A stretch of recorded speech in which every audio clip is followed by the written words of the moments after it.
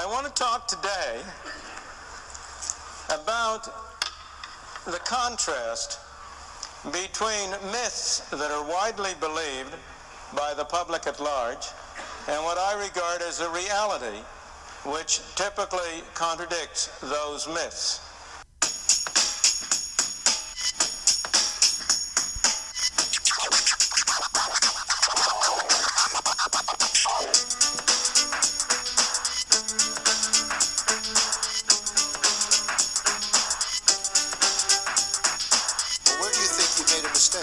I made a mistake in presuming that the self-interest of organizations, specifically banks and others, were such that they were best capable of protecting their own shareholders. I have a follow-up question, which is, if economy is a science, why isn't there just one right answer? Capitalism, God's way of determining who is smart and who is poor.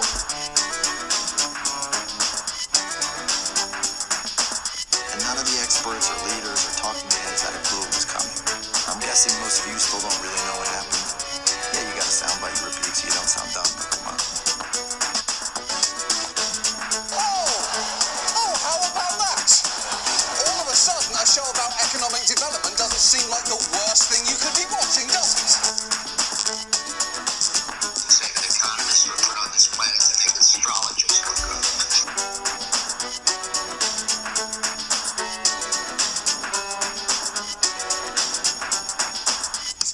Stupid. All right, hey there, everybody. I'm Dave Yost, and welcome to OK. Let me tell you why you're wrong. So, there's been a topic that in a lot of the episodes we've done so far, I've kind of occasionally nipped at, and it's a topic I've always been really interested in, but kept trying to figure out a way to talk about it. Needing a sort of context to talk about it in, because it's very broad, very, very mind-bending if I just sat down and started discussing it. So really what it is talking about what the economy of the future is going to look like. And again, this is a hard one for depending on which rabbit hole you go down, it's a hard one for people to wrap their minds around. And finally think I got a way to at least put it into a context where we can talk about it while still having something to ground us. The problem is the context that I came up with was Star Trek.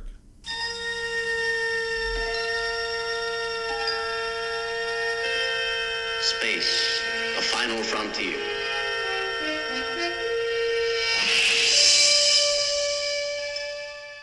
It takes place in the future. They at least in some iterations, go into aspects of their economy, what, I guess Gene Roddenberry and the other showrunners conceived of an economy in the future. And the problem is, of course, I'm not really a Star Trek fan. I really prefer my space-based science fiction to involve laser swords and Wookiees. I don't think Star Trek, I've seen a couple of the movies. I have seen a couple episodes of the shows throughout my life, but it never really captured me the same way, Star Wars did. So I needed somebody who could speak at a educated level about Star Trek. And so I got a buddy of mine, Gus Shepard, to come on and be my Star Trek expert. Gus, how you doing? I'm good. Good, Dave. And aside from knowing, again, not a high bar to get over, but knowing a lot more than me about Star Trek, give us a little bit of your background. Well, I got a master's degree in economics with Dave here. And go Blue Devils. I believe, yeah. We're nerds, so we're not. I was at least for me, I wasn't really going to DePaul for the sports teams. Right. I understand we had a good basketball team, but right. My dad tells me he respects them a lot. Right. And then, of course, like, you know, I root for my undergrad school. Right, of course. The formative years. Go Badgers. Mm-hmm. And we actually, you know, do well at things like football. So, you know, go Blue Devils, but I don't think I've ever been to a game. Yeah. Went to DePaul with me, and then... and now I'm a healthcare analyst. All right. So, and of course a Star Trek fan. That's correct. And again, no hate coming from the Star Wars fan here. Oh no, I mean I am also a Star Wars fan. It's hard not to be. For me, it is a little bit more of an epic fantasy versus a political, philosophical, sci-fi.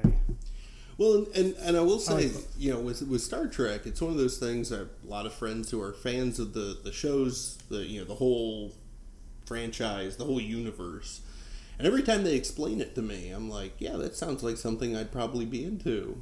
And just, you know, hey, the new movies are pretty good, but every time I've watched the TV the various TV series, I'm like, yeah, that's fine, but not really. It's never really pulled me in. I once got yelled at quite a bit by saying I didn't understand why people like The Wrath of Khan, because it's a fine movie, but it's not that good. And I'm sure I'm going to get angry Facebook posts for saying that on here. But, well, I think I understand, because I think it was a good movie in 1983. Yeah. Well, and part of me, we'll finish up with Star Trek movie reviews in a sec, but yeah, part of me feels like for the emotional moments of that movie to hit you, you have to have been with these characters for a while, and I'm like Star Trek fan. I'm like, hey, William Shatner, he was in Boston Legal. But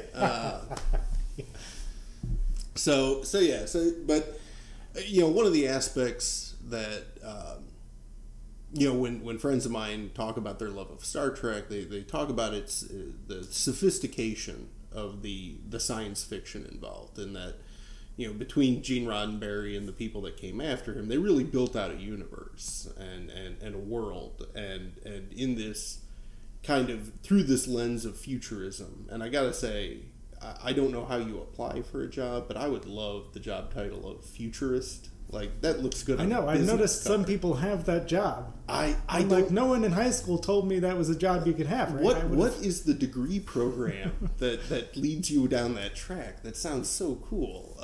But yeah, so the kind of futurist view that these guys were taking, and like I say, I think their take on a lot of this can create an instructive context to talk about the future of our very real economy and how it's been changing over the past 20-30 years, and what we might potentially actually expect to see from it 50-100 years into the future. And again, I think Star Trek gives us a little bit of a grounding, and hopefully enough of my listeners are also Star Trek fans, so it'll help them kind of understand the economics that we're talking about. So, broad strokes, what is the economy of Star Trek?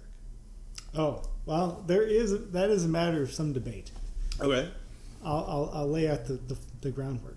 Roddenberry insisted that money was not a thing. Okay, so we're dealing in a world with no currency. No currency, at least in the Federation. Okay. Now, he insisted upon that. But it is, we have, as Trekkies, we've come to understand that it was probably more accurate to say it was a world where they did not value and consider wealth in the same way we do. Okay. How so? Well, you know, the next generation is famous for continuing Roddenberry's work in this particular category, with specific episodes that address it. And they really say, we no longer value our self-worth by our material incomes. And, you know, we don't value other people that way. You know, it's just a society that says your worth is not tied tied to your raw economic productivity. Okay. And so, then self-worth and valuation of others is then based on higher ideals of, their performance or things like that. So if I am a new recruit into the Federation, got my red shirt on, you obviously not a Star Trek fan. No, I'm really not. So the Federation is the system of government. Okay. So Starfleet is what you're talking about. You say you're a new recruit to Starfleet. New recruit to Starfleet. Got my uniform. I made it through whatever the initial training period is.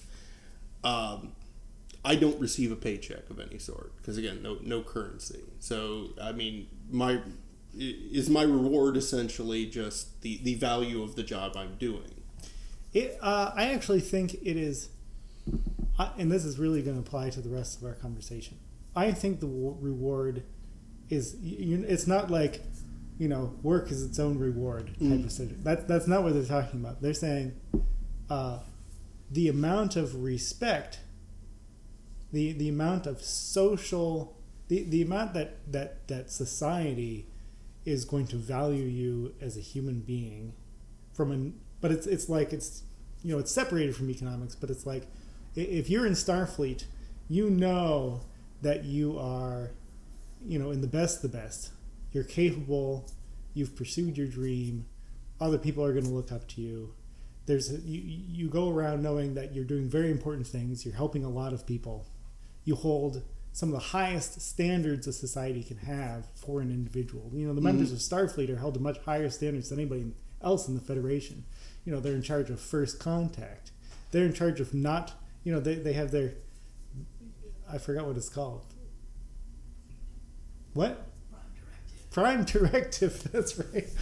They have their prime directive where they can't essentially destroy a primitive society by interacting with them. And think about the amount of, the amount of pressure in the prime directive, is shouldered by everybody in Starfleet. You can each individual member of Starfleet could accidentally destroy an entire alien culture. And so when you get that job, the idea is the value to you is that idea that as a person you have worked hard and you have made it to a certain status. Okay. Well, and then of course now I have to ask as a I think the natural instinct, both for myself and I'm sure most of the listeners out there, is to hear that and have the free market capitalist part of your brain go, this is a bunch of hippie nonsense. Like, how could we live in a world without a paycheck? Yeah. But I think it's, at least in the realm of economic theory, when you kind of step back from what we know and what our comfort zone is as far as jobs go, it's not inconceivable. Again, work is about compensation. But that compensation does not necessarily have to involve dollars or currency of any kind. That compensation can be the economic theories going all the way back to Smith still apply if you take currency out. Basically, currency has always just been a workaround. It just makes life easier for everybody if instead of... it's a facilitator of trade. Yeah, if instead of me having to bring 40 deer skins to the grocery store to buy my groceries, I can just bring some paper and we can trade it and we all just agree that it's worth something. Actually, deer skins is an interesting example because it was used as currency in some places, right? It's like skins were such a great... salted cod also right, used. Right. So chickens, cattle. Since currency, and I've covered this in several recent episodes, since currency is really just, again, a workaround, it's not out of the realm of conceivable that an economy could still operate without a currency. It's just weird. Again, for people who have spent their entire lives and the lives of the generations before them relying on, I do the work, you give me some money. And so I think that would be one of the harder transitions if we assume that the futurists who worked on Star Trek were right, and we would eventually, the future holds a world without currency. That's going to be one of the harder transitions. My personal opinion is that Roddenberry was wrong. I don't think currency will ever disappear. And even in Star Trek, you really see all the writers wrestling with this. Every episode they talk about it. The writers obviously how am I going to justify this trade interaction without there being currency? Well, and really they don't. I think I've seen it brought up before, is that they do break that rule at times, because obviously you said, and there's no currency within the Federation, but they deal with people outside of the Federation. So if they need to buy, if they swing in at a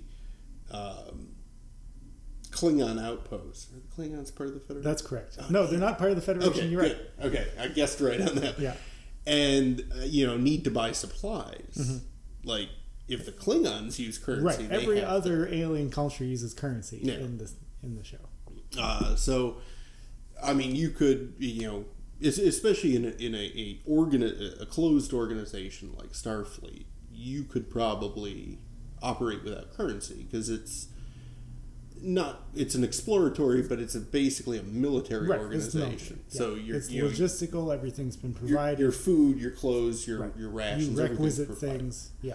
So and again, we'll get into how that's all provided. But if that's all provided, then you really don't need money if you're aboard the USS Enterprise. A member of Starfleet. Yeah. Or really any ship in Starfleet. Again, when it's dinner time, you go down to the mess hall and you eat.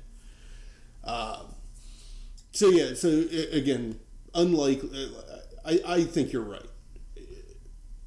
Currency is just too good of a workaround for the issue of exchange. That how much value we place on it, and how much value or how much worth we place on the acquisition of it may change in a future society. But kind of even if all it is numbers on a magnet that are read by a magnetic strip on a debit card, even if there's no actual coins and paper, but we're tracking, numbers go up, numbers go down. Yeah. On our personal debit card. That's obviously the future of money. Yeah, that is still currency. Yeah. It's just now it's going to be amount of social credit to buy energy or goods, right?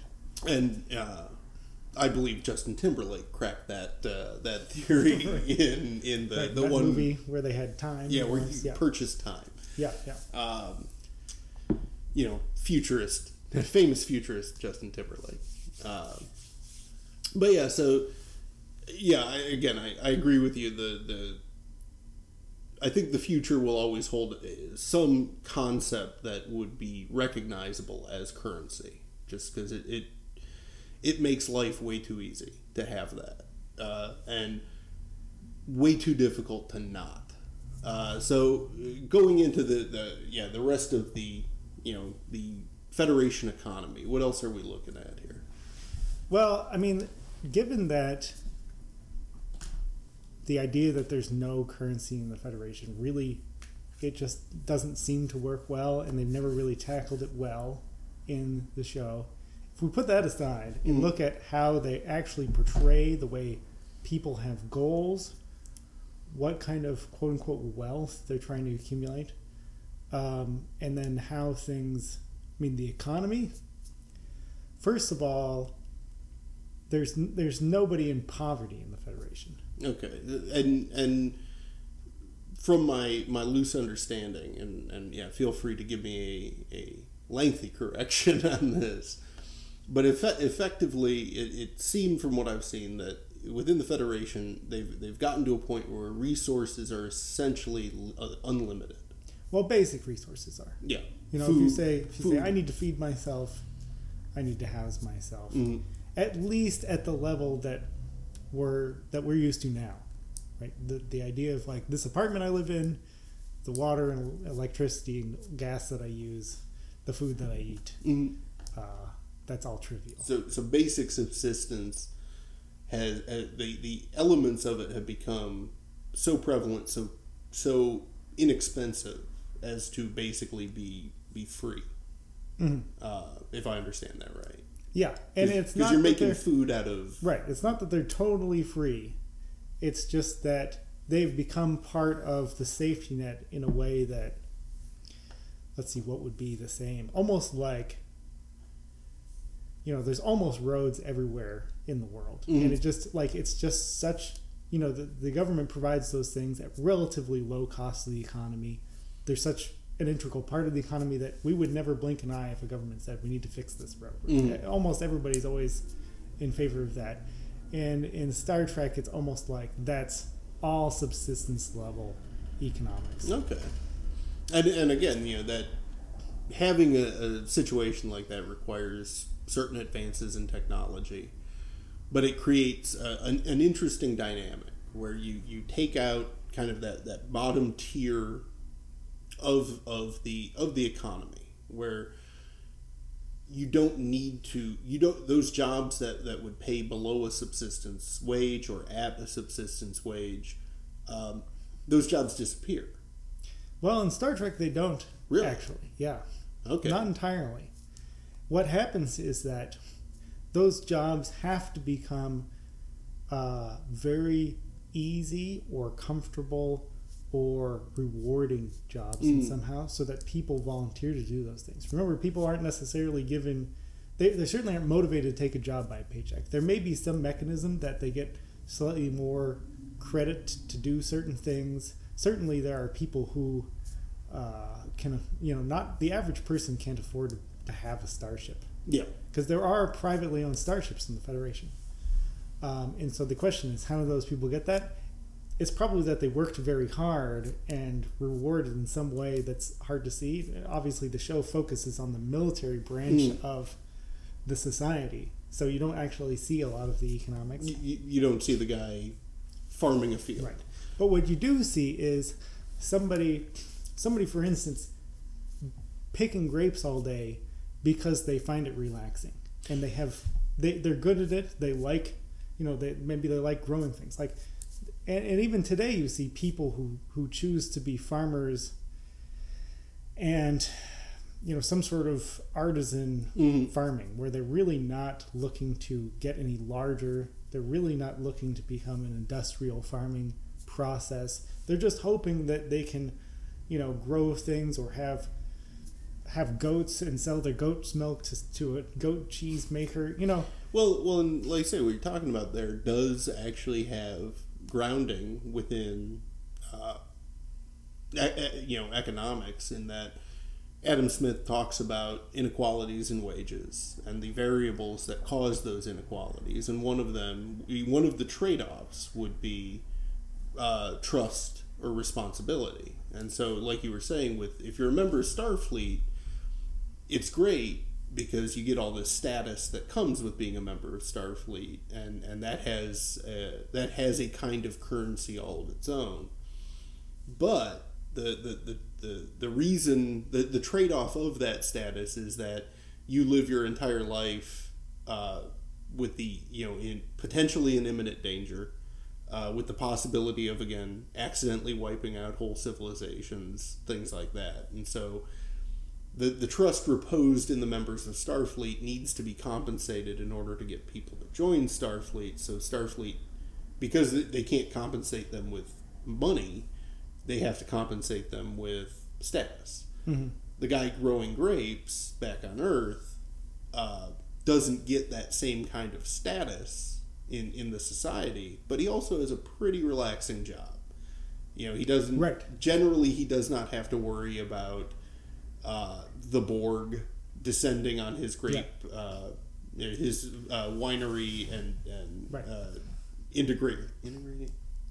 What's the word? Right, absorbing it into the collective. He just really has to grow his grapes, right? And he doesn't have to worry about wiping out whole civilizations. And even more important, he doesn't have to worry about making a profit. There's no one saying, if all his grapes die, he doesn't say, "Oh my gosh, how am I going to feed my kids?" He goes, "You know what? I've learned my lesson. Next year I'm going to do better at growing grapes. You know, it's very low. There's like no real huge risk in the economic risk in the society. It's like when you're doing the things, you're doing them simply for, you know, it's like you could become the greatest grape grower in the world, or just in your town. Well, I have to imagine that the existence of that allotted margin of error for, again, a grape grower to try a different way of growing grapes and it fails and they lose that whole crop, again, ties back around to, for that kind of system to exist, you would have to be pushing the upward limits of the amount of total resources so that particular crop of grapes dying is marginal. It's not gonna. It's not gonna drastically affect the supply of grapes. And like we've talked about, you know, in a world of Star Trek, you could have almost unlimited grapes. Yeah. I mean, there's just, you know, you could grow them in space. Mm-hmm. And so, you know, for, like I say, for that kind of relaxed, non-profit motivated economy to exist, it's not necessarily pie in the sky. It just has that requirement that we would need to get to a point of efficiency, and again have the option of, again, there's only so much land, you can only grow so many grapes. But if you can start growing grapes in space is infinite. So yeah. I mean, in the world of Star Trek, population stabilized at somewhere around, you know, 7 billion. So there's plenty of space on the planet. Yeah. And so, you know, under those conditions, you could theoretically push that upward limit of what would be considered unlimited resources to the point where, the profit motive is no longer really driving everything, because, you know, again, the loss of one crop is not going to affect the global price of grapes. And in fact, what you really see in the show having to do with the economics of nobody has to worry about falling on their faces or falling off the safety net. What you see is people embracing the natural human instinct to innovate all the time. No matter what they're doing, they're taking a lot of risks, not safety risks, but they're taking a lot of what we consider economic risks, which don't really exist in that society, to really find an entirely new way of growing grapes. Well, they're trying new things. Like, I mean, we hit it right on the head. It's innovation. And that's something that I think really applies to our modern economic transition that we're finding ourselves in, which, again, I think is an interesting rabbit hole to go down, which is, you know, here, at least in the U.S. and the industrialized world, what you're seeing is jobs rapidly being replaced or completely eliminated by automation.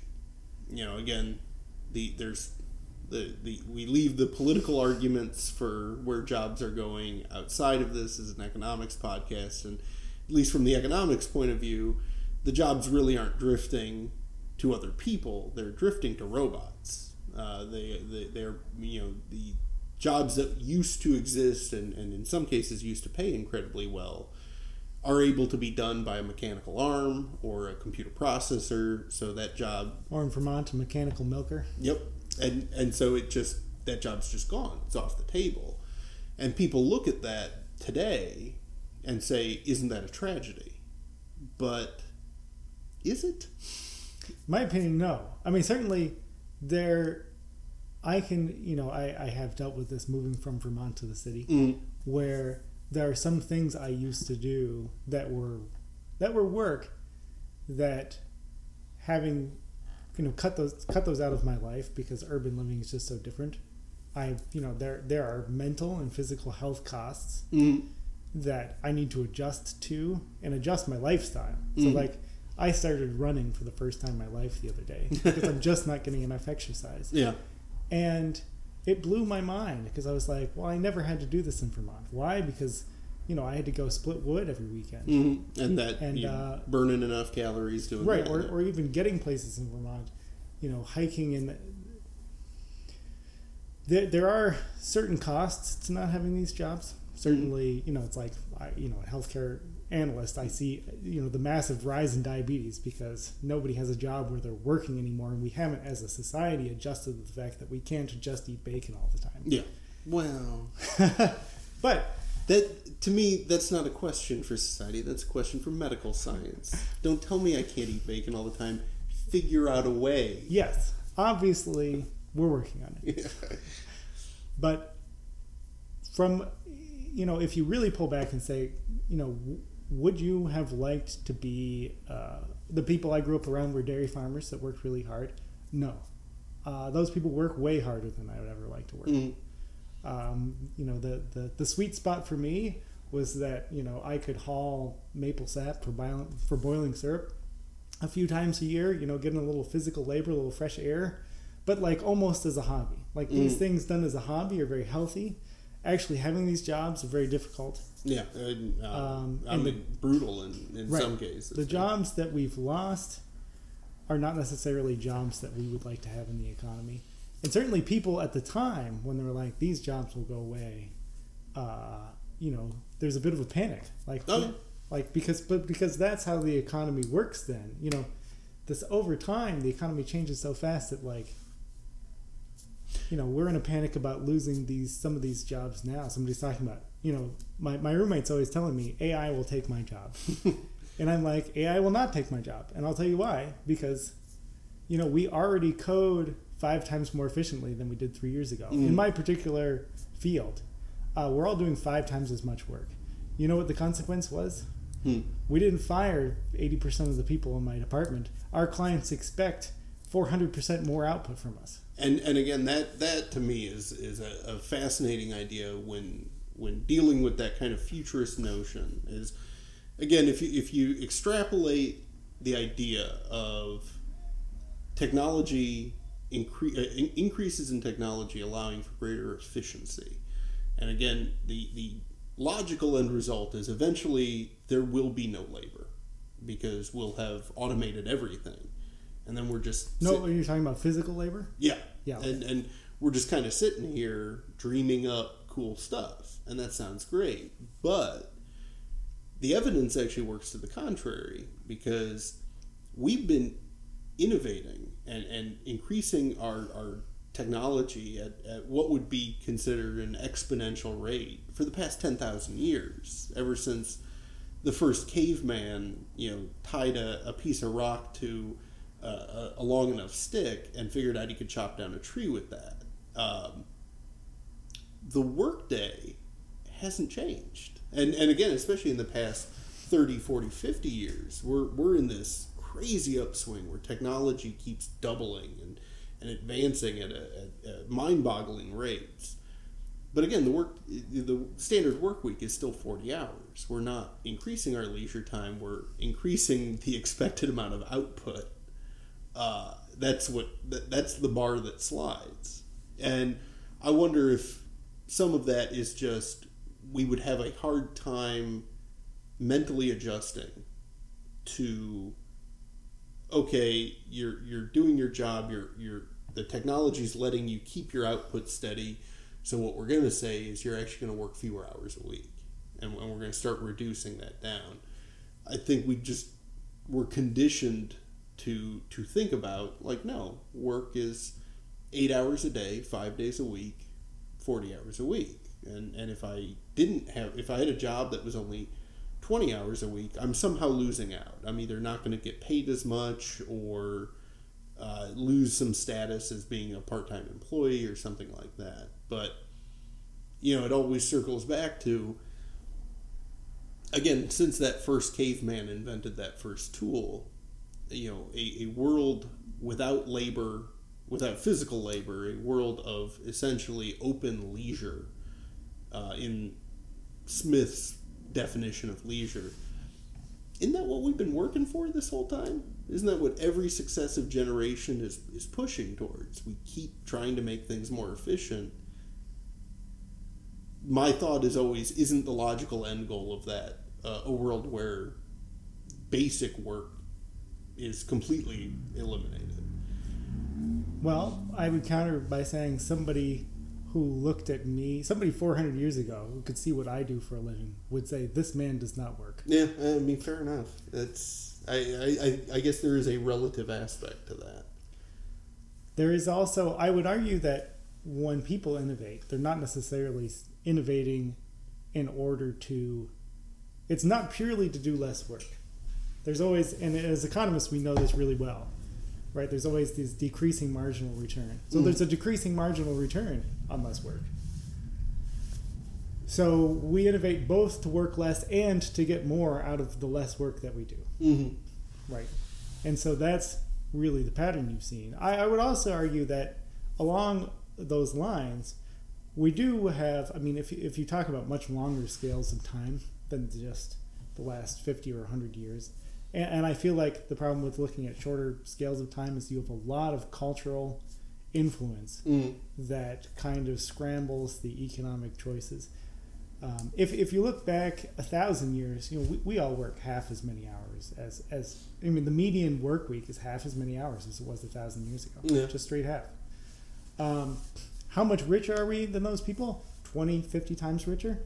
So you're right. Like, the scale's a little off if we're 50 times richer and we only work half as much.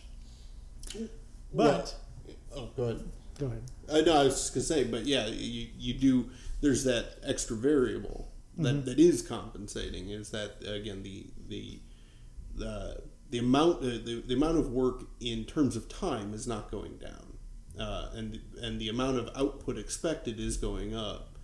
But then, of course, the amount of compensation is going up too, and that balances that would balance the equation, and in a way that, again, Adam Smith or any even classical economist would recognize and say, yeah, no, that squares. Yeah, and what I see is that economics, the system of innovation in the system, both structurally and technically, it's going to mean that we're always going to produce more, and as a society, we can choose to work less.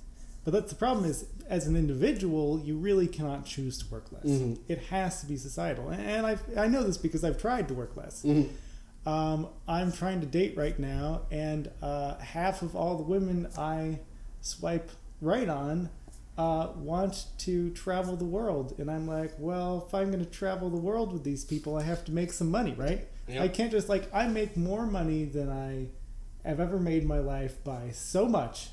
And yet I feel almost the same amount of pressure because of the social expectations that I deal with. And some people choose to go live in a cabin in the woods. I have friends who've done this.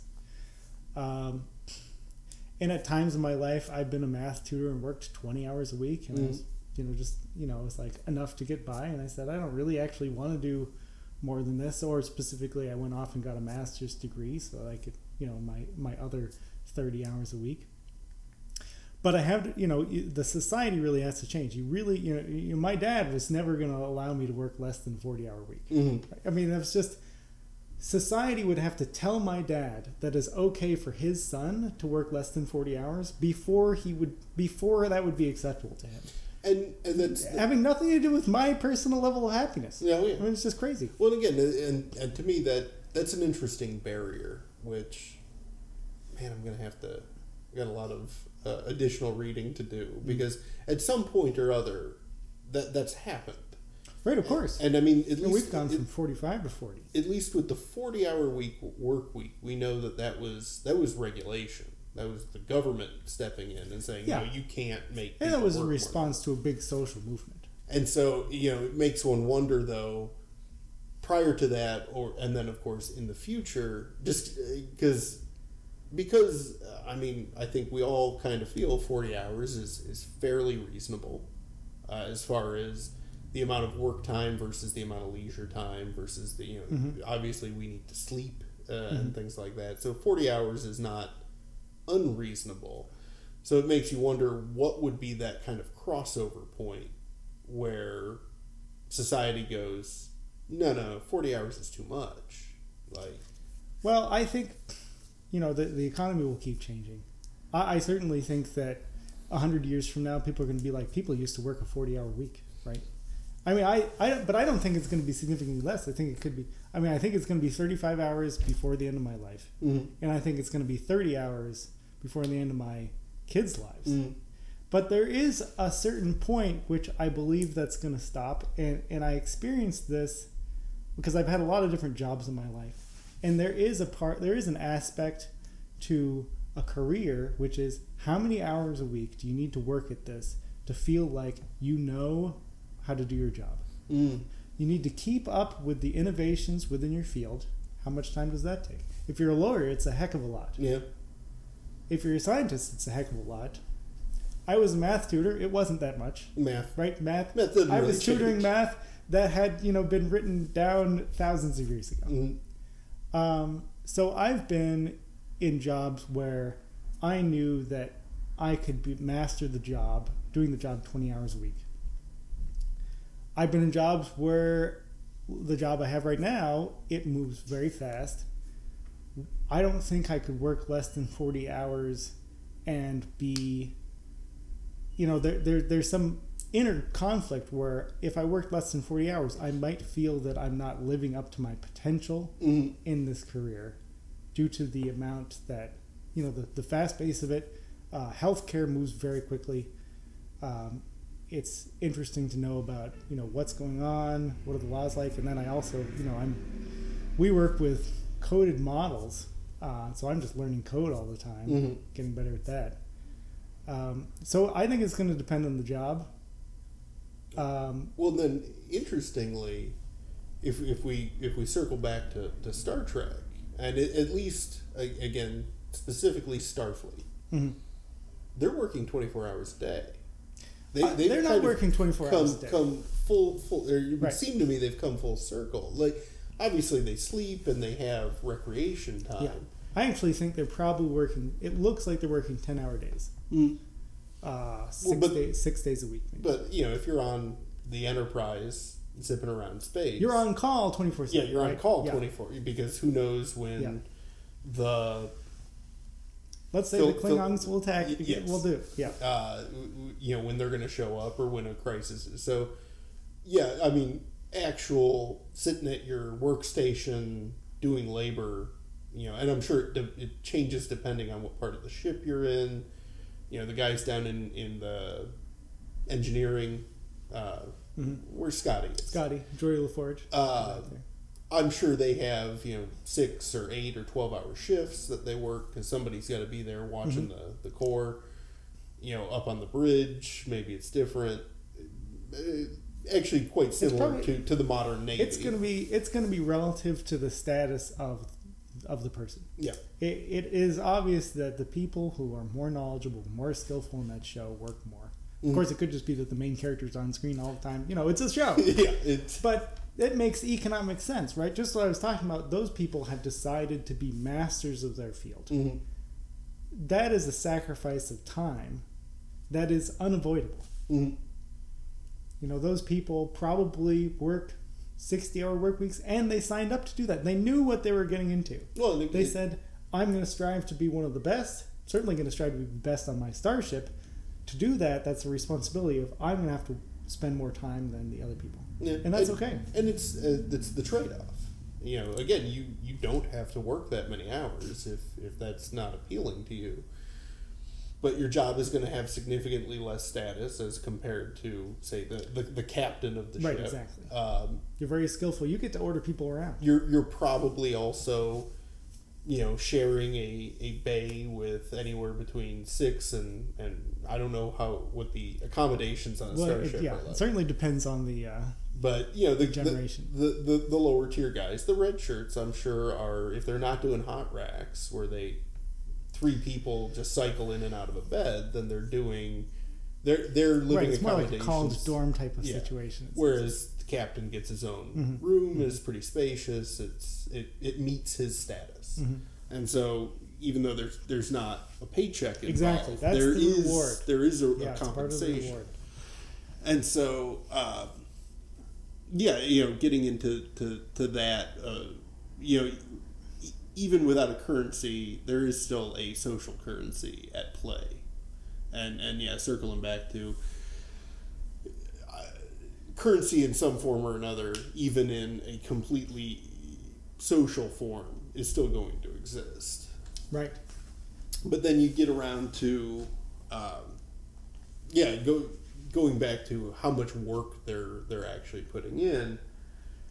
Yeah, the at least within Starfleet, it seems like the work is adjusted based on their status, but also effectively, yeah, they're all on call 24 hours a day, in exchange for which all their needs are met.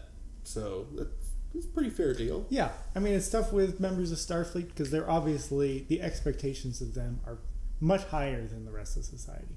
Almost every other part. It's akin to being, they're like, emergency. It's like being an emergency doctor. High stress, on call all the time, very high skilled, high level of responsibility. Even the lowest members of Starfleet. So that's the problem with the show, is that you see that you don't really see. There's probably 3 billion people back on Earth who do almost nothing.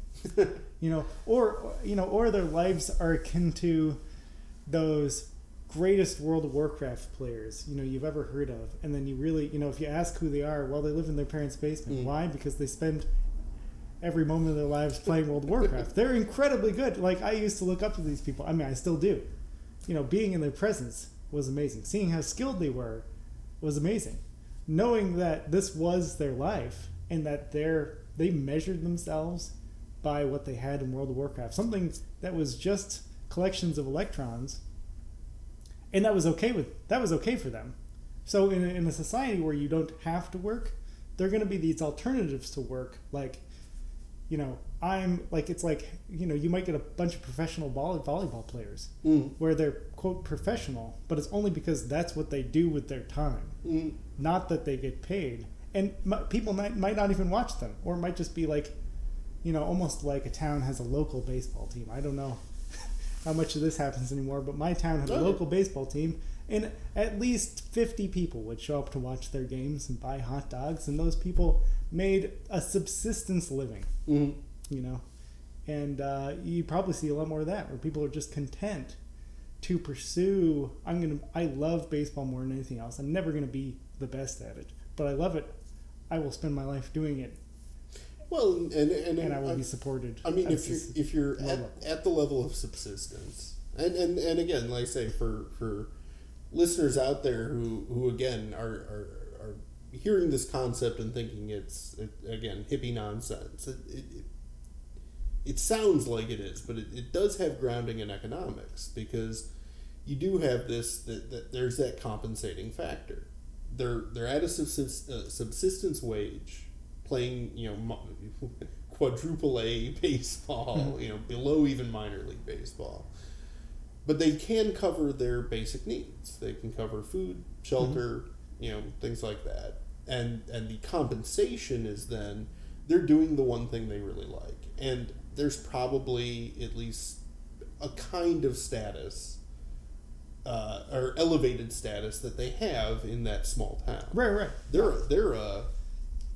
if that is their only job, then they are a professional ball player. Right.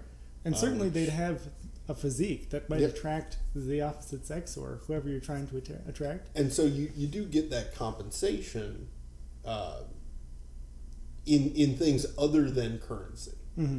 They're not getting paid more because, again, it's a small league, small stadium, about 50 fans showing up with any regularity. Again, it's not they're not playing at Comiskey. They're not playing at Wrigley. They are, they're small town baseball. But within the sphere of that small town, they're a big deal. Right. And to the other people in that small town, those people are contributing to that town's social life. Oh, they're entertaining them. In a society where nobody has to really contribute to society in the way that we consider a contributing member society, the contribution would just be being a nice person and providing some level of value, right? And in this case, it's just, you can come watch my baseball games. I will try really hard when I'm playing baseball. I'll dive for the ball. It'll be cool. Mm-hmm. And again, we can see, you take that out to the macro level.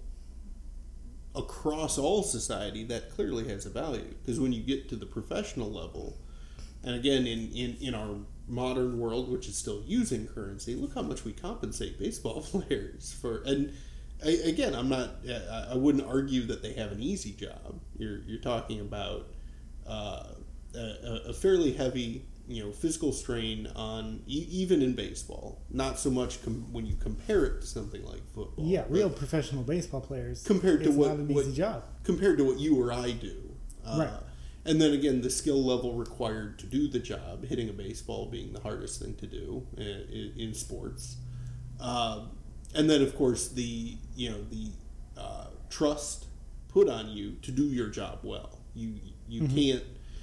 Right. And your commitment that you will be there. You got to hustle when that ball's coming down in left field. I was at the game where Milton Bradley stopped doing that and they fired him. So, yeah, you have to at least make the greatest effort to catch that fly ball, because if not, you're not going to be a professional ball player for very long.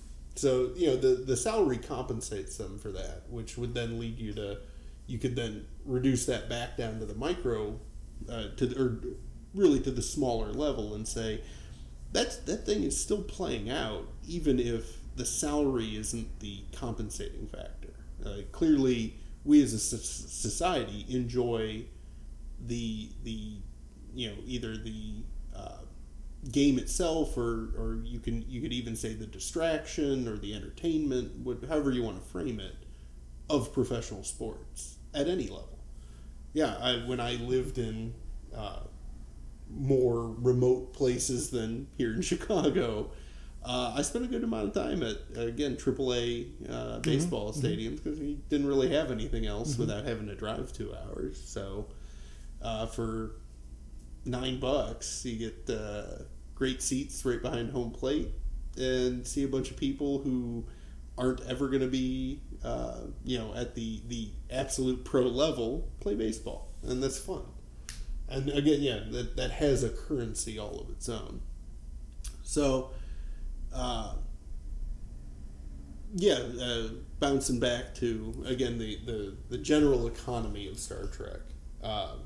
One of the other, questions that crops up, when I think about this, the system as they would have it, is how integral do you think the very existence of Starfleet and its mandate are to making that whole economy function? It's basically a project, a global project. It is a global project, that's right. Like the Apollo program. Yeah, we need to shift resources to building starships and pushing, manning them and pushing them out across the galaxy to, either enforce intergalactic law or explore, or whatever iteration you're dealing with.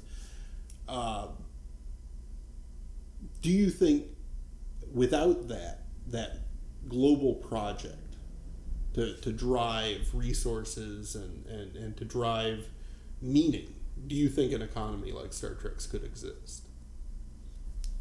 Well, I actually think Starfleet is a product of the economy in that show. And the reason is that once you have an economy where you don't need to work to earn a living, basically. The living is earned.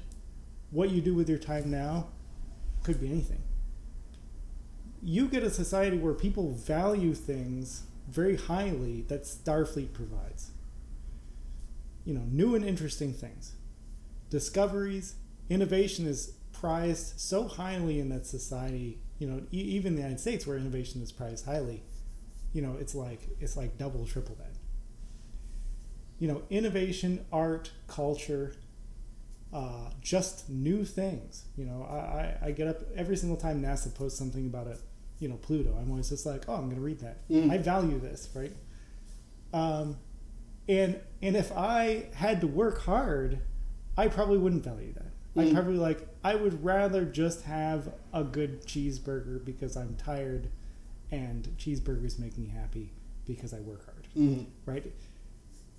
So, Starfleet discovering all these other cultures. You've got all those cultures all of their innovations, Starfleet constantly floods the Federation with new and interesting things that for a highly educated populace, heck, a populace with hardly anything else to do besides educate themselves, that's going to be the most valuable thing they could possibly go after. And what else is going to have value besides maybe social status?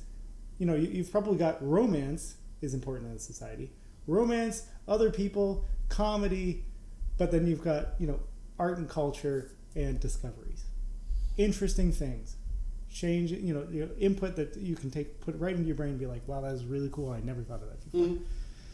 Well, and again, I think that works, when you're looking at, I guess, anthropology, which I'm not an expert in, but I'm pretty good at anthropology.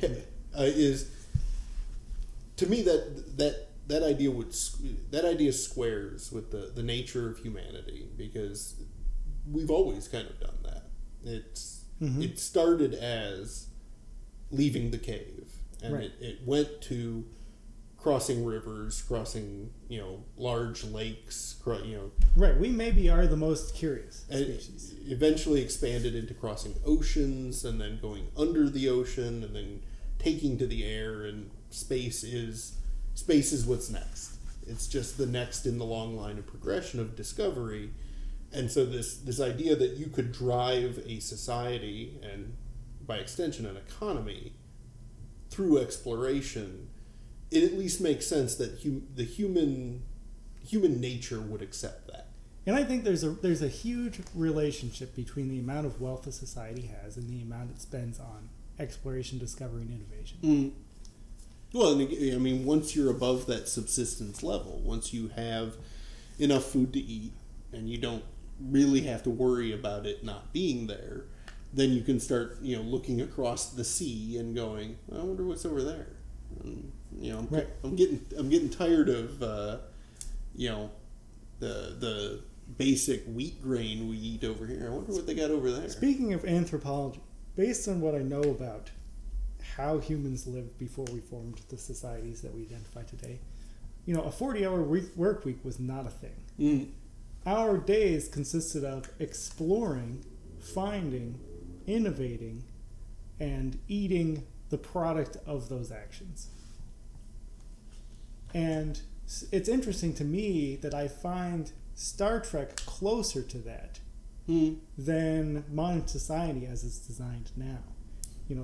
All the things that those people are doing, the things that drive that society in the raw form are the things that drove the hunter-gatherers where there weren't that many humans and a lot of land. You just say, well, I'm going to find out what's on the other side of that mountain. Maybe it's a new type of berry that I've never had before that grows abundantly. Right? Mm-hmm. That's a great discovery. I'll share it with my friends. I'll gain social status. See, that's the socialist caveman.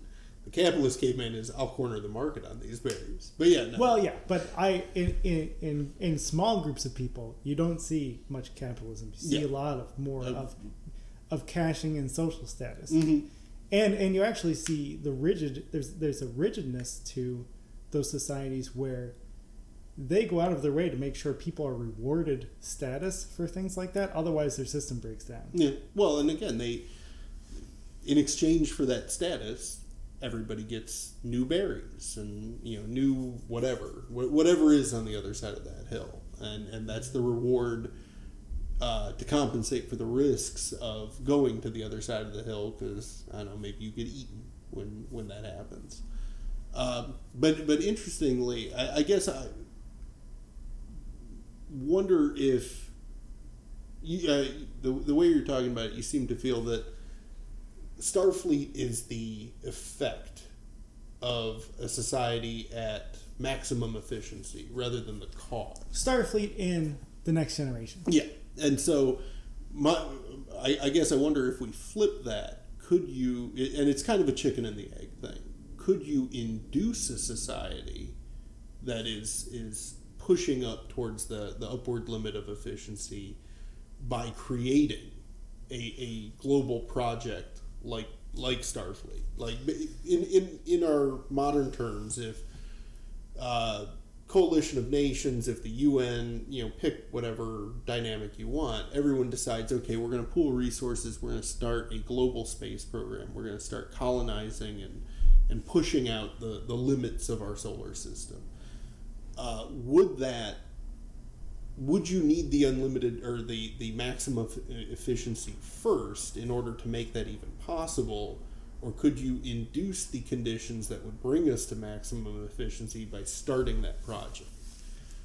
And it's a very complicated question, so don't feel you have to just answer that off the bat. So obviously a lot of the, when you say maximum efficiency, you really mean, the amount of output that society can produce per laborer. Mm-hmm. A lot of that's technological innovation. Certainly, we've seen the Apollo program drive technological innovation. As an economist, I would love to see, societies or governments, fund more technological innovation. It seems to me that socially, it's much more acceptable to have a goal like the Apollo program, and then the byproduct of that is technological innovation.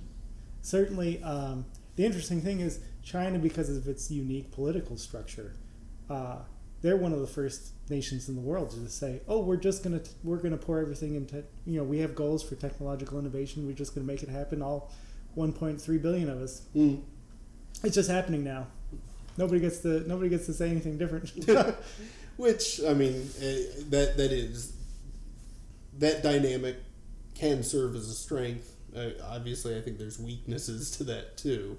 Right. I think certainly in China, there's a negative impact to individual innovation. Well, but when we flip that and look at the purely profit motivated innovation, is you get good results because with the profit motivation, with the ability to benefit from your innovation, it incentivizes people to innovate because they want to get paid. The drawback that can happen is certain areas of innovation don't get explored because there isn't an obvious profit to be made from them. And I think the comparison the analogy I've always really liked is if medical science were left entirely to, again, oversight and profit motivation, you would have the world's most efficient iron lung, but you would not have a cure for polio because that comes from this kind of undirected research that you don't know if you're going to generate something significant from it. Very risky, yeah. And so the profit motivation is good, but it can kind of bite you in some areas, and you need to strike a balance between those. Right, two. and that's why that's why I think that currency never goes away. I don't think capitalism ever goes away. I think that the way we harness capitalism could change, right? But it's like lightning. It's incredibly powerful. If you can get it to do what you want, you can do a lot of things, right? We realized there was electricity. We started generating our own electricity. It's amazing. It can kill you. Yep. Pretty easily, too. Right? So we have guidelines on how we use it. But capitalism is an incredibly powerful engine. But it can't do everything. Yeah. And so, that's kind of where the future comes in, where they still have a quasi-capitalist system in Star Trek, it's just when you change the idea of profit, like what I was saying about the person who's like, I'm going to invent an even better way to grow grapes. He's just going to be rewarded with the glory. He's going to be on the cover of some magazine, right? And that's going to be his claim to fame. But he's not going to profit off of it in the way we understand profit now.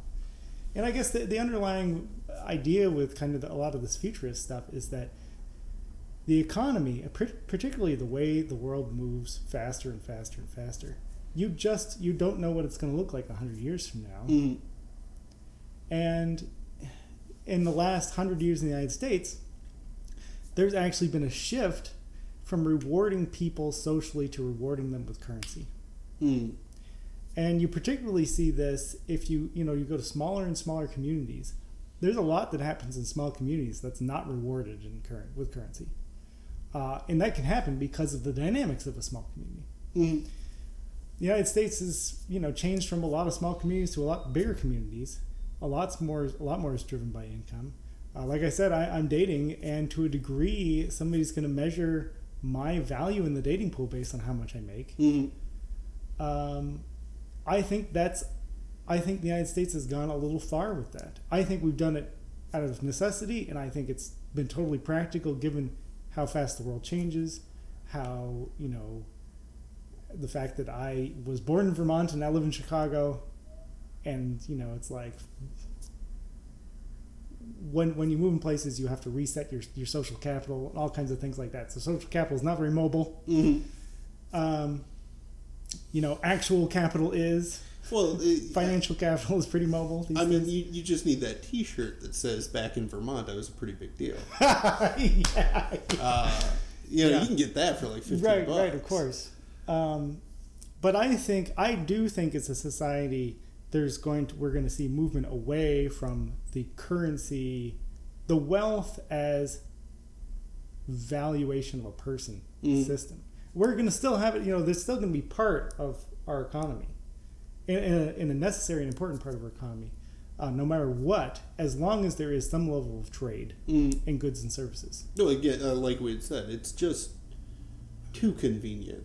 Right. It really is. But what I think the change that you see in Star Trek is, right, the bottom line, that idea is you just don't measure yourself by the currency you can produce. Well, and I think that does make sense, because if you take the path you had talked about, where we keep increasing the importance of compensation through currency rather than social compensations or other compensations, you're going to hit the problem with anything is if you veer too hard in one direction, you're going to hit a point where it begins to strain the whole system, and you may I guess we're pretty terrible futurists, because I can't even think of a way that this would start to readjust itself. But you kind of rely on, because the economy and really our whole social system does operate at an equilibrium, that eventually that'll get pulled back to a more stable Right, you can place. use historical information. But I can see some ways where we pull back on this. I read a lot about people being angry about executive compensation. It's insanely high.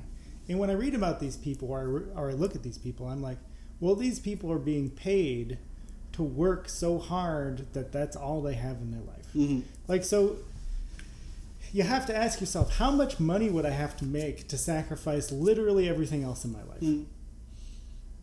And the answer is, some millions of dollars. It's a lot. But right? There is a number. And so the economy has shifted. When the economy shifts to rewarding people just with money, it takes a lot of money to buy somebody's soul. I mean, these guys have sold their soul for a period of time in their lives. Well, again, like you said, I mean, you're if you are a top tier executive at a Fortune 500 or above company, it's a 24-hour a day job. In an on-call. Like 24 on call, yeah. And probably a 20-hour a day of actual work. I mean, even your social functions are an extension of your work, because as that top-tier executive, everything you're doing is representing your company. And again, it's not to, say, oh, woe is the poor multimillionaire corporate executive, but the compensation doesn't come out of nowhere. Again, right. the basic market economics says that the results we're seeing, short of a major breakdown of a market, are correct. We just haven't figured out what the equation is to explain that. Exactly. Yeah. What is the equation? And so, what you're dealing with corporate executives there is an equation where, a lot of basically eliminate leisure and personal time. Again, it may not seem that way, but even attending a social event is not a social event to a lot of these people. It's a work opportunity. Right. It's a networking opportunity. You can't get too drunk at the free bar because that's going to affect the stock price of your company if you make a fool of yourself. And so they need to be compensated for that. Again, whether or not that high level of monetary compensation is the healthiest way of getting the results we want, I think that's entirely debatable. Right. We're not debating about the outcome of the equation, right? You identify it. We're talking about, is there something wrong with the equation? And I was arguing there is. Yeah. I was arguing that we've chosen to compensate those people almost entirely with money. And it used to be the case that we compensated those people with a bunch of things. Yeah. It used to be the case that, they had a certain level of respect or clout in wherever, circles they were in. And you see some people, particularly, I don't know, like a person like Elon Musk, I believe is being rewarded with the kind of clout and respect and fame that used to be given to, people in, I would say, a much more local sense. Mm-hmm. And he spends all of his money doing things that are, not necessarily beneficial to him. You can see that he enjoys his life in a way that some people who are only being rewarded with money do not. It's like work and work and work and work and work. Musk is like, actually, it's a pretty good time. I get to be on the cover of things. I think people bow down to me. He's hit a point, at least in his personal finances, where, just like from Forrest Gump, he doesn't have to worry about money anymore. Like he's never going to go broke. He will always be able to live comfortably. So you sock. But everybody who makes millions of dollars a year is there. You sock that money away, and then I think what he's figured out is that it's more fun to be the wacky innovator, multimillionaire, billionaire, than it is to be, it's actually, let me rephrase it. It's more fun to be a wacky genius millionaire than it is to be a serious billionaire. Right. A serious, hardworking executive billionaire. Yeah, and again, he pours a lot of.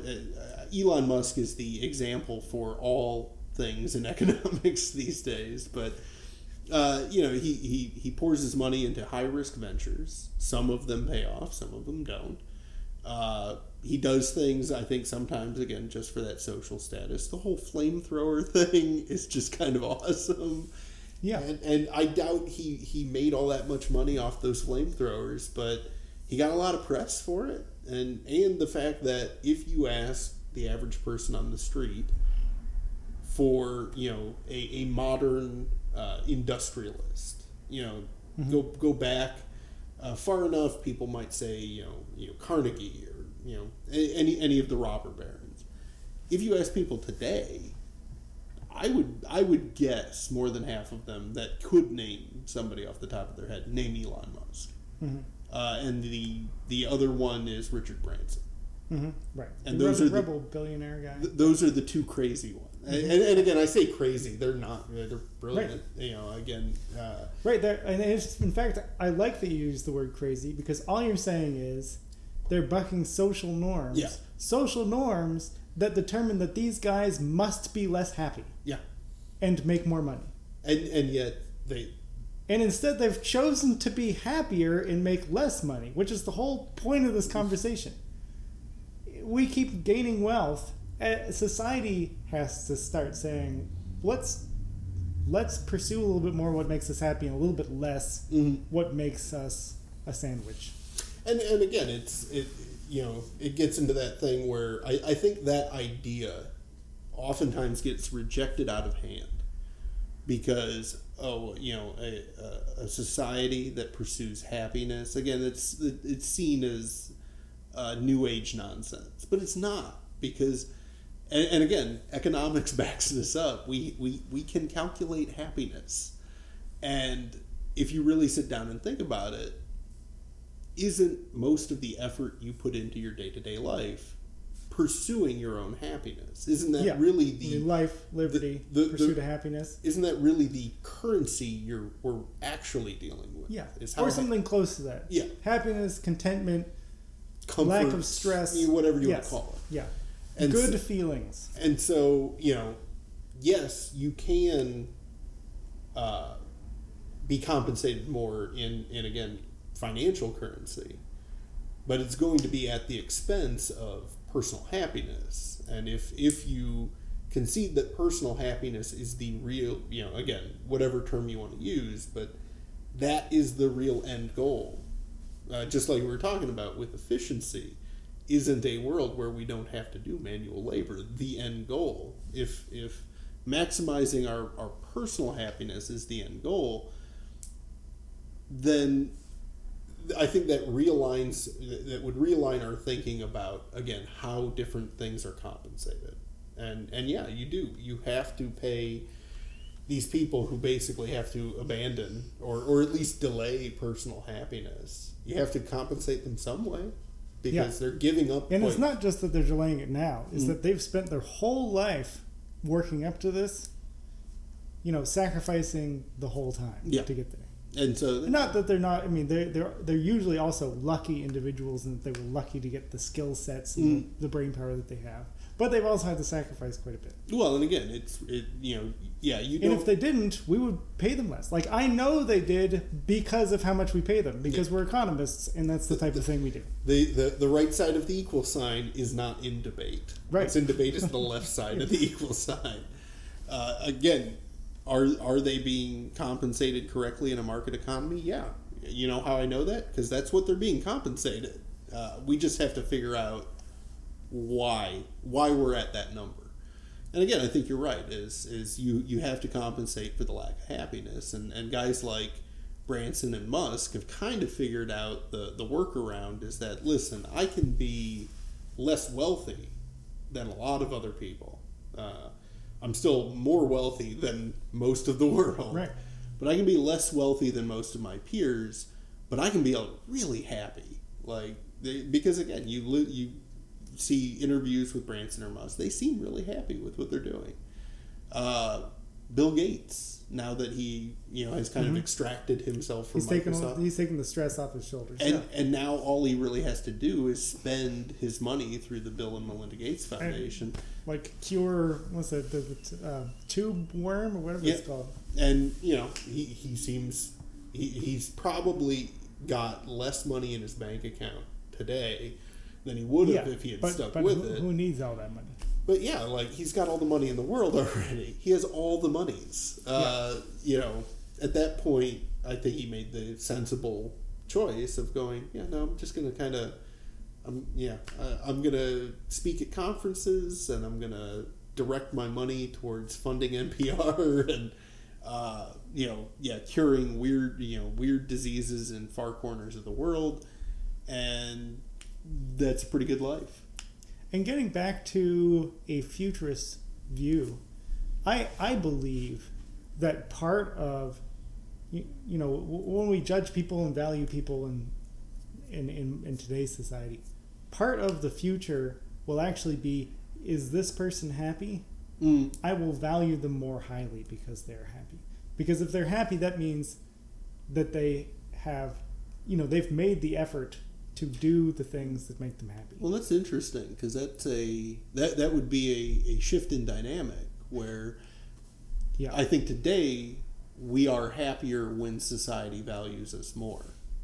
Exactly. And that'd be a complete 180 where society values us because we're happy. And again, it'd be I think that's either a long, slow, or a very rough transition to society flipping that. I don't think it could be too... I think it'd be slow, but I don't think it'd be rough. And I'll tell you why. Because there are people out there who we look at a person, we say, well, that person's really happy.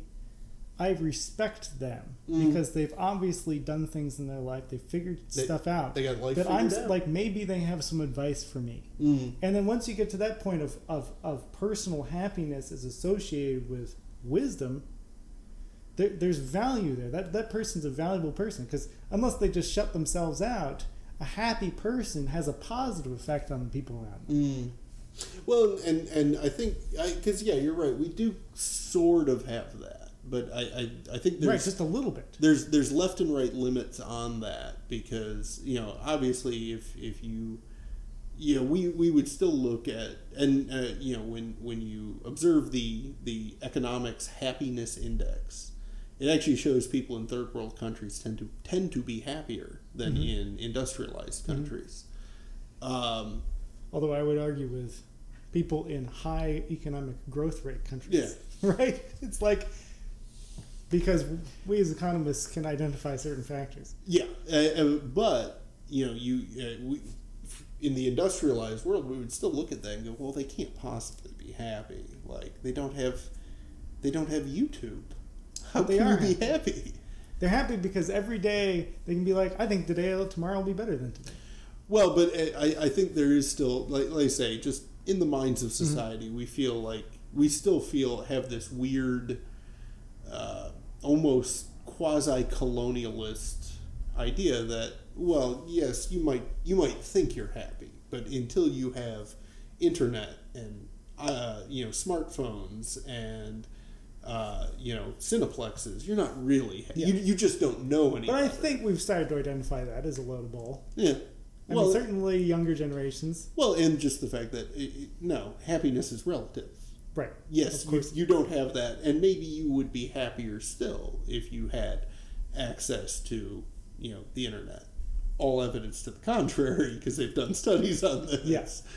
But maybe you would be happier. But what does it matter? You're happy. You're plenty happy without it. So that doesn't take away anything. There isn't a minimum level of exposure to the world or anything that you need in order for people to consider you happy. But I do think we can tend to think that way sometimes, which again would have to be something to be gotten over as a society for an economy. But that's tied into that wealth, really kind of a weirdly unhealthy wealth relationship with status. A kind of wealth fetish. Yeah.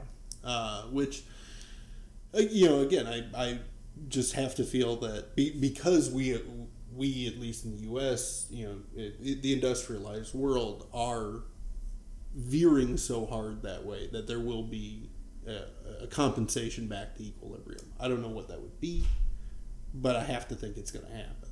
Again, as economists, everything gravitates towards equilibrium. It just does. It's what's really cool about it. So yeah, and again, kind of going back to, part of me wonders if you could, if we have to just kind of sit here and wait for that to happen naturally, knowing that it will, or if you could theoretically induce that. So again, if we decided to say, hey, we are going to dedicate the efforts of the global population, or even at a national level, because we've done it before at a national level, we're going to dedicate the bulk of our efforts, the bulk of our money towards this one goal. Before it was we're going to go to the moon. Now it could be anything. I actually think the next one's probably defeating death, or death from old age. Probably aging, not. But again, that would be that kind of driving project that might reconfigure the weight society gives to different aspects of the economy, and saying, well, yeah, because it's part of this kind of national or global initiative, the researchers working on defeating death, say, or again, death from old age. They're not being paid as much because we're not working entirely within a profit motivation system. This is, again, our government or the various governments, however you configure it, funneling money, but these guys are trying to defeat death by old age. Right. That's so pretty amazing. They're rock is stars. Extreme, right? Yeah. If you could do that, if you succeeded, how much higher of a status could you possibly get than the person who stopped? Oh yeah. Helped stop people from dying of old age. And so, like I say, in that scenario, you could theoretically induce the trend back towards equilibrium. you could create it. I am doubtful that would happen. Although, it's interesting watching China because we do have a great example of society that just works differently. So it's interesting to watch what China does with its own quasi-hegemony in the next century. Or if the world just becomes a nobody has real hegemony. That would also be a real possibility. I think that, I do just think that I think we've already passed the tipping point. I think we've already started this process, and so in addition to not feeling like it could ever happen the way you described, I also feel that not only has it started to happen, but I don't need it to happen any faster than it is necessarily. Although I personally push it all the time. I talk about this with people a lot, where I say like, "Oh, great, you've done all these things. Are you happy? Is it making you happy, or do walks in the park make you happy? And how much do those cost?" Right? Oh, that's like a Hallmark card, man. No, but the walks in the park though, they do cost money. Because like if you want to live near Lincoln Park, it costs a lot of money to do that, right? So they're real factors there. But importantly, plus there's an opportunity cost, because while walking in the park, I'm missing Westworld, and that show's amazing. Of course. But you don't have to miss TV anymore. We live in a world where you can watch TV, what you want, whenever you want it. We finally perfected that. You crazy? We live in the future. Not if I don't want it spoiled. I think we've already... There are large parts of society that are realizing that wealth does not equal happiness. That the way we use wealth, matters to our happiness. Certainly. It's like if you're a guy with a boat, you might be happy. But if you're a guy with a bunch of friends who you can put on that boat, you're a lot happier. Well, and even going back to executive compensation and things like that. If you're a high level executive, you probably own a boat because you have the money for it. You don't have time to go on that boat. But how much time are you actually spending on that boat? So having the boat isn't the trick. It's having the boat and having the time to actually enjoy the boat, because otherwise it's just a decoration. Right. It's just it might as well be a little pin on your shirt. Yeah, it says I have a boat. I have a boat. Yeah. And that thing only costs like $15. But that's literally what it is. In fact, if I was really rich, I would just buy pictures of somebody else's boat and hang it all over the place and just pretend I own that boat. Yeah. You never have time to spend there. Right. Anyway. Would be like, oh, sorry, no, And my wife's got the boat. And so I think ideas like that too often get dismissed, and we've hit on this a couple times already, where they get dismissed as not being serious, as again being this kind of new age thinking that is just sort of ridiculous, and the grown-ups understand that capitalism is all about making money. But again, capitalism is, as we've covered on this show, is really just industry being held by private hands rather than state hands. Like it has nothing to do with that. Market economies are not all about money. It's about compensation, and compensation can take any number of forms. Again, like I say, we had just covered the chapter in Wealth of Nations where Adam Smith rattles off all the various forms of positive and negative compensation that can be involved in wages and profits, and how it all serves to counterbalance everything to itself. And so, you can make less money, but you probably have you may be making less money, but you probably have a less stressful job with less requirements on you. It's probably a much more enjoyable job, a less physically strenuous job. If you value those things more than money, and you're already above the ability to well, economists would say, your marginal values for each meet not a more or less. Then again, what does it really matter? Yeah. And I can speak that I have a job that I know I get paid less than other people of the same skill set. I can wear a t-shirt to work. I have to go into the office 2 days a week. I work from home 3 days a week. I work an average of 40 hours a week. I asked my boss if I could work from home for 2 weeks with my family in Vermont. He was like, I'm surprised you even bothered to ask.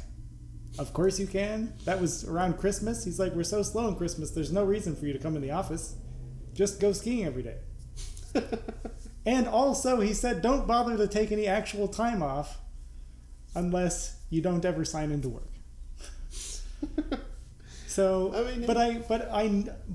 and he says, yes, but he says, you have all these benefits. The company is awarding you non-financial, and you also make less. And that's the trade-off I knew I wanted. Yeah, and like I say, I think I'm sure there are people out there who would hear you say that and go, this man's ridiculous. Who would take less money? I'll take the extra work and extra time at the office. I want more money. And hey, that is their marginal utility. Right. Those jobs for those people should always exist. We should have both options. But again, I think a lot of people out there probably hear that and go, yeah, I'd be willing to, if it meant 5 more hours a week at home with my kids. Yeah, exactly. I'd take, slightly less money.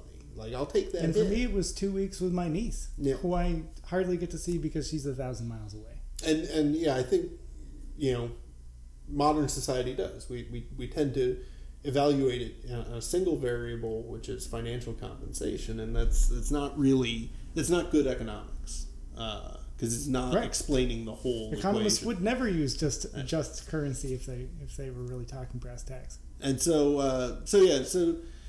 any other aspects of the, again, I know the Star Trek economy is it's fanciful. Well, it's secondary in the story to the exploration and the fighting aliens and all the cool stuff like that.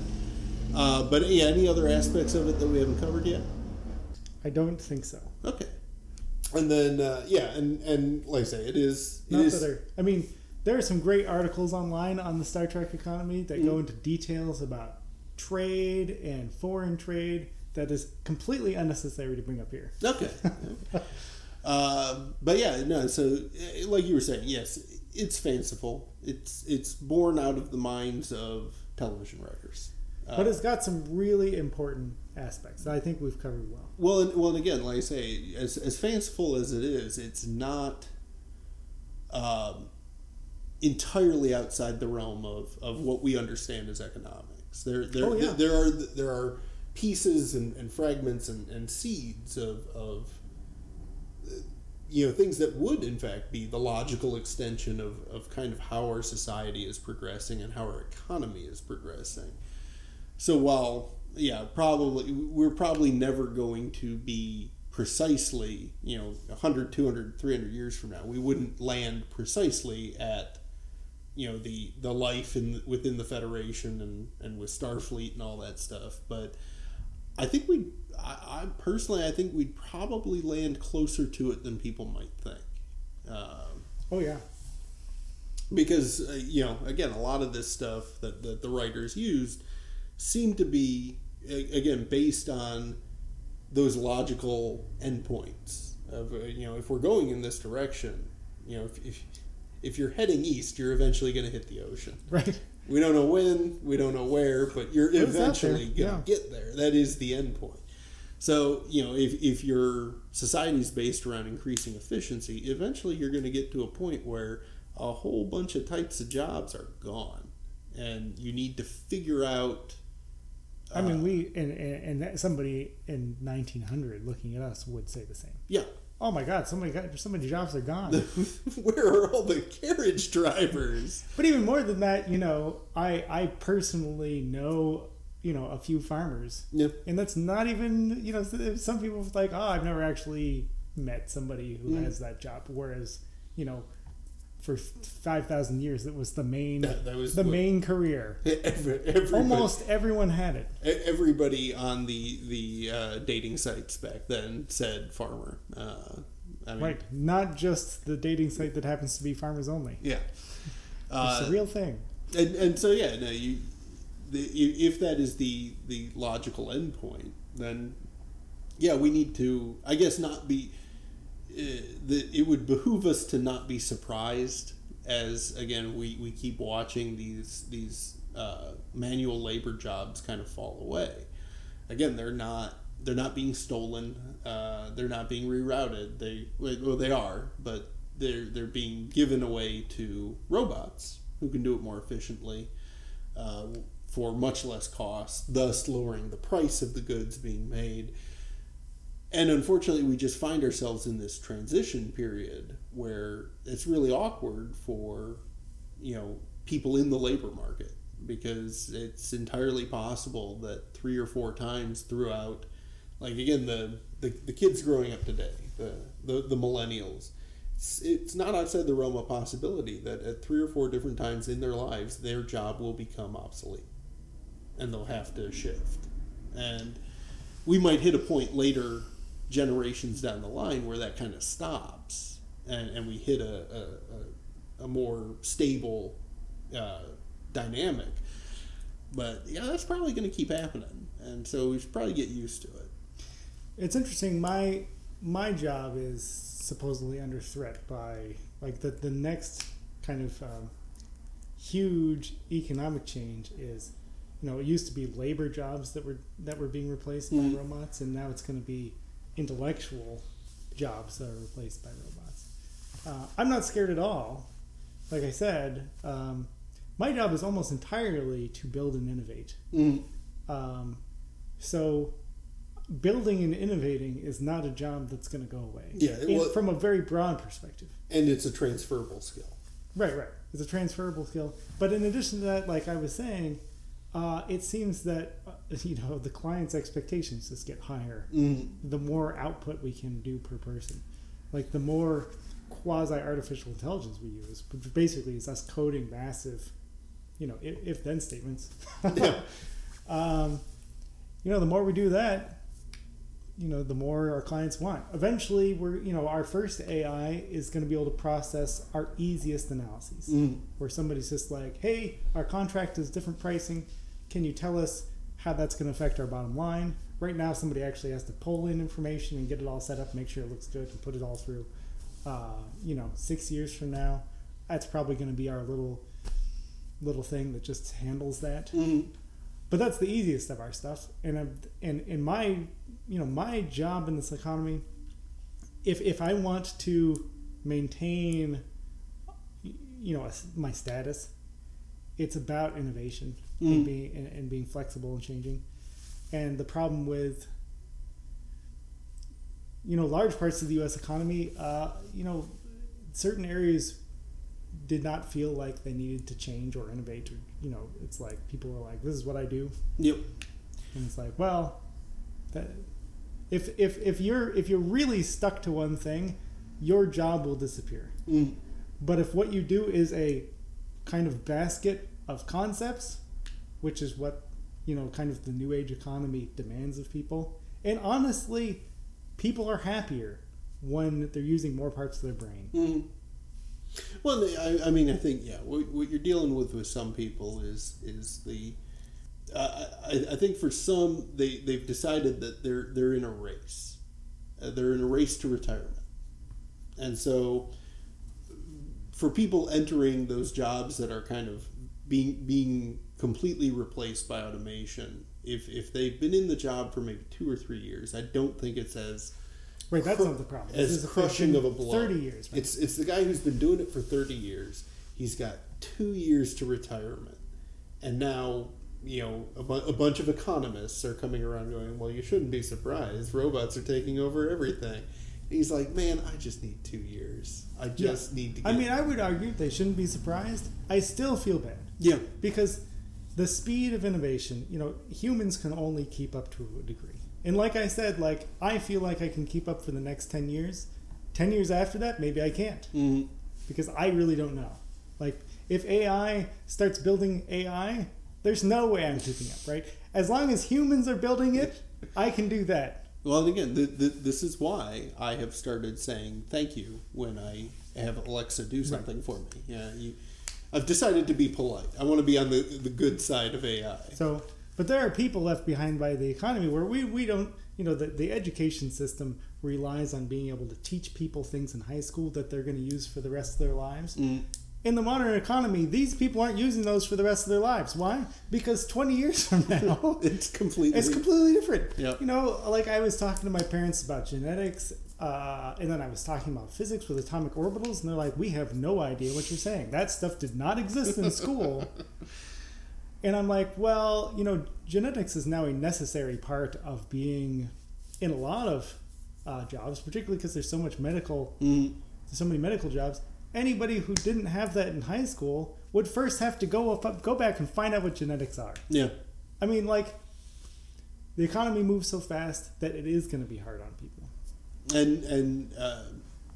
And again, with, I think, at least within our lifetime, the next few generations, no end in sight as far as... Right, there's no. It only gets faster. Because the increase in technology is rapidly speeding up, and so the issues that come with that, as far as, again, things becoming outmoded before you've had an opportunity to put in a lifetime's worth of work into them, that's just going to speed up too.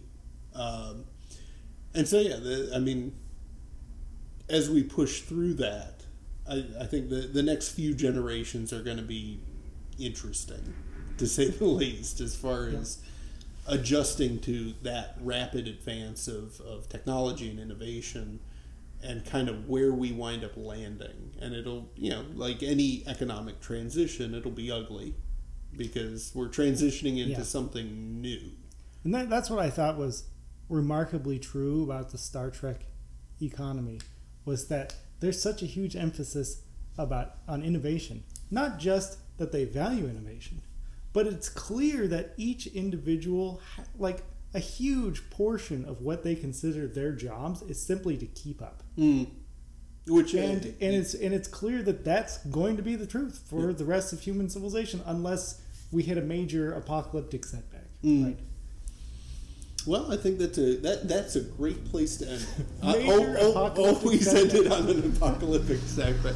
But no, just the idea that what we're staring down the barrel of is a fair amount of our time being spent just keeping up, and that's going to have impacts on society. So, Gus, thanks for coming on the podcast. Thanks a lot, Dave. And hope to have you back on. We could. I mean, honestly, there are dozens of derivations of just futurist. The Futurist podcast. Hey, I want that job Who's already title. playing?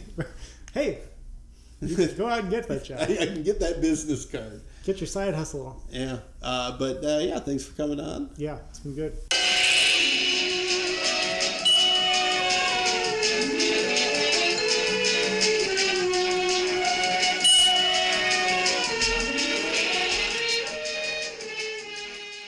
All right, and that's our show. Hope you enjoyed the, somewhat different topic. I mean, even the Star Trek tie-in aside, as I'd mentioned in the show, I'm hugely fascinated with futurism and especially, again, applying economic ideas, to thoughts like that. So I imagine we'll do similar shows, not all of them centered around Star Trek, of course, probably, centered around different kind of grounding points, but really focused on, again, those kind of futurist ideas. If you want to tell me why I'm wrong, or if you want to tell Gus why he's wrong, you can always come out and join the Facebook group. Leave a comment there. Be nice. Gus is a nice guy. If you are not on Facebook and still want to chime into the conversation, you can always email me at okayletmetellyouyou'rewrong, all one word, at gmail.com. Again, all one word, no apostrophe, no comma. Thanks always to George Sacco for composing the music I use in the intro and outro. And if you've got yourself a minute, I would ask that you take that minute and use it to leave a nice 5-star review on iTunes. If you get yourself 2 minutes, then leave that 5-star review and a comment in the reviews.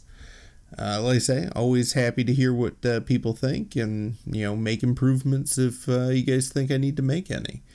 And those reviews do help get us bumped up in the charts and noticed by more people, so they are always appreciated. And with that, we will be back next week with another chapter from The Wealth of Nations. And as always, thanks to all of you for listening. With that, I've been Dave Yost. This has been Okay. Let me tell you why you're wrong.